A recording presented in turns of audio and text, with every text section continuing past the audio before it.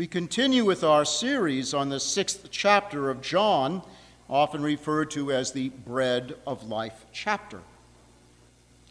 Many years ago, I was at a meeting of pastors in the community that I was assigned to, and there were the usual polite smiles and chatter before the agenda commenced. Now, somehow, the topic of the Eucharist was raised, and I was asked my opinion about it. And that, to me, is always a sign of the times, the tendency to reduce truth to personal opinion. I responded that when I was a Protestant, I uncritically accepted the teaching of my pastors, all of them good men who loved Jesus and the Bible, who insisted that the Eucharist was only a symbol, that the bread and wine remain bread and wine. They are merely representations, nothing more.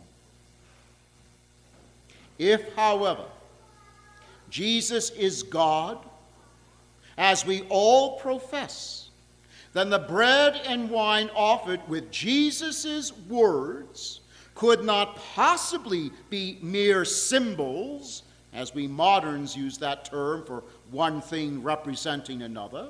Rather, the symbol, as the ancients used that term, is the mystery that Jesus' word has transformed bread and wine into his body and blood through the apostolic work of invoking his words in the ministry of the church that he personally established.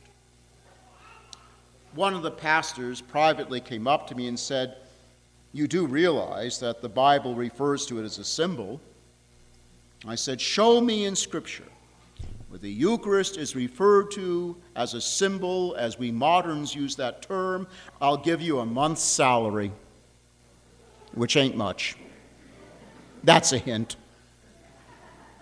And I leave the Catholic Church. Well, he couldn't. The unquestioned, universal belief of Christianity for 1,500 years was that bread and wine become the body and blood of the Lord through the apostolic ministry of the church he established, obeying Jesus' command, "Do this in memory of me," using his words. Rejection of the Eucharist did not emerge until the Protestant Reformation of the 16th century. And even some Protestants are rethinking this whole issue. Now, let's be honest. The easiest thing the Lord could have done was to use the language of symbol by saying, "For my flesh is like true food, and my blood is like true drink." And no one could possibly have any objections, not then or today. It would have been a marvelous compromise. But Jesus didn't say that. He said with utter seriousness, "For my flesh is true food, and my blood is true drink." The word used for true is alethys. Now, in almost all of the Eastern churches in communion with Rome, and all the Orthodox churches, and very much increasing now in the Latin churches, there's the Easter greeting, or we do it here. I say, "Christ is risen," and you say, all right? Now, Kathy, you're Greek Orthodox. If I said Christos anesti, you would say alitos anesti. Alitos, meaning truly he is risen. Truly means that there is no doubt, that the issue is beyond dispute. It's a fact.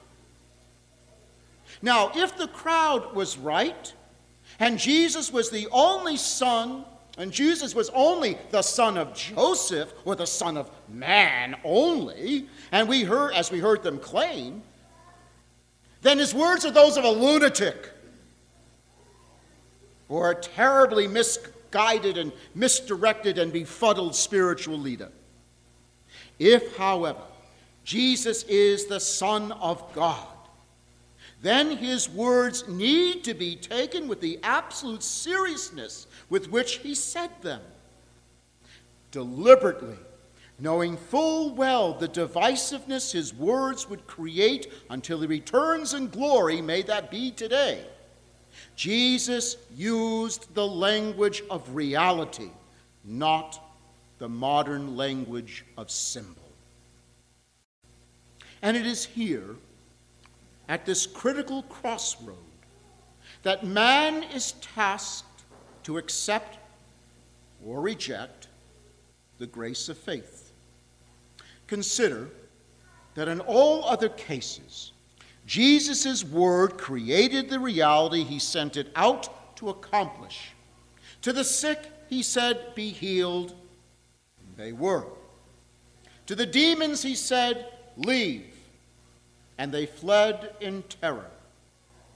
And to 3 dead people, he said, "Rise," and they were restored to this life. The word he spoke became real, and people could see those realities with their own eyes. If we accept that his word made real what he said in the past, one cannot logically deny that the power of his word, spoken through the ministry of the church he personally established, continues to make real what he commands us. Do this in memory of me, because the power of his word is not diminished by the passage of time or the limitations of human understanding. The mystery Jesus commands us to celebrate cannot be perceived with the sight of one's eyes. True enough. But it can be perceived with the insight of faith. Adding emphasis on the truthfulness of his word, Jesus is recorded by the Apostle John as using a rather unusual word 4 times in our reading for the word eat. You find it in verses 54, 56, 57, and 58. The word that is used in the gospel is trogo. Trogo really means to chew, to gnaw. And what's particularly unsettling is that in this period of time, this Greek word, trogo, was never used to describe human eating. It was restricted to the eating behavior of barnyard animals, like pigs, cattle, and mules.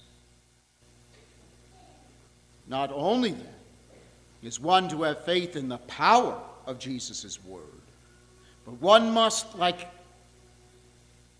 a barnyard animal, be focused, be absorbed, be attentive.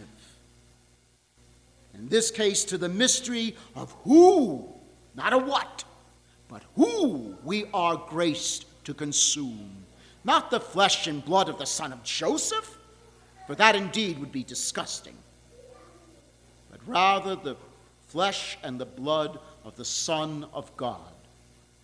As an animal takes in and grinds down its food to extract as much nourishment as it can in order to live, so too we are called to trogo, to gnaw, to chew on the holy gifts, to ravenously grind them down, to draw from them communion with Jesus, eternal life here and now, and to be transformed into the likeness of the one we are graced to receive. To the Jewish crowd, who saw Jesus as only the son of Joseph, as only a man, the Lord was teaching cannibalism, something strictly forbidden in Judaism, in the Torah, and in all rabbinical writings. In fact, Catholics and Orthodox are often accused by some of our Protestant brothers and sisters of being cannibals because we believe in the presence of Christ in Eucharist. Jesus' words were and continue to be offensive to our fallen nature. And our fallen nature kicks into high gear to creatively sanitize his words, to make them palatable, to make them a little more acceptable to our limitations. This, however, is where we confront a simple but necessary truth. It is not the task of the holy to reduce truth to fit into our limitations. Rather, it is our task under grace to allow the holy to elevate us above our limitations, to embrace and be embraced by the truth. Last week, we saw how the crowd murmured among themselves, getting frustrated with Jesus' teaching. And we learned that the word for murmuring means to utter silent and secret discontent. Now, because Jesus would not compromise and use the language of symbol, but the language of reality, the people moved from silent and sullen discontent to outright quarreling, fighting, and strife. Jesus' uncompromising word has become divisive and engendered intense, volatile debate and animosity within the crowd. The worst, however, was yet to come. One of the darkest moments in the life of the infant church was about to take place. It was a moment that must have pained Jesus horribly. It continues to happen today. What was it? We shall see it in next week's gospel.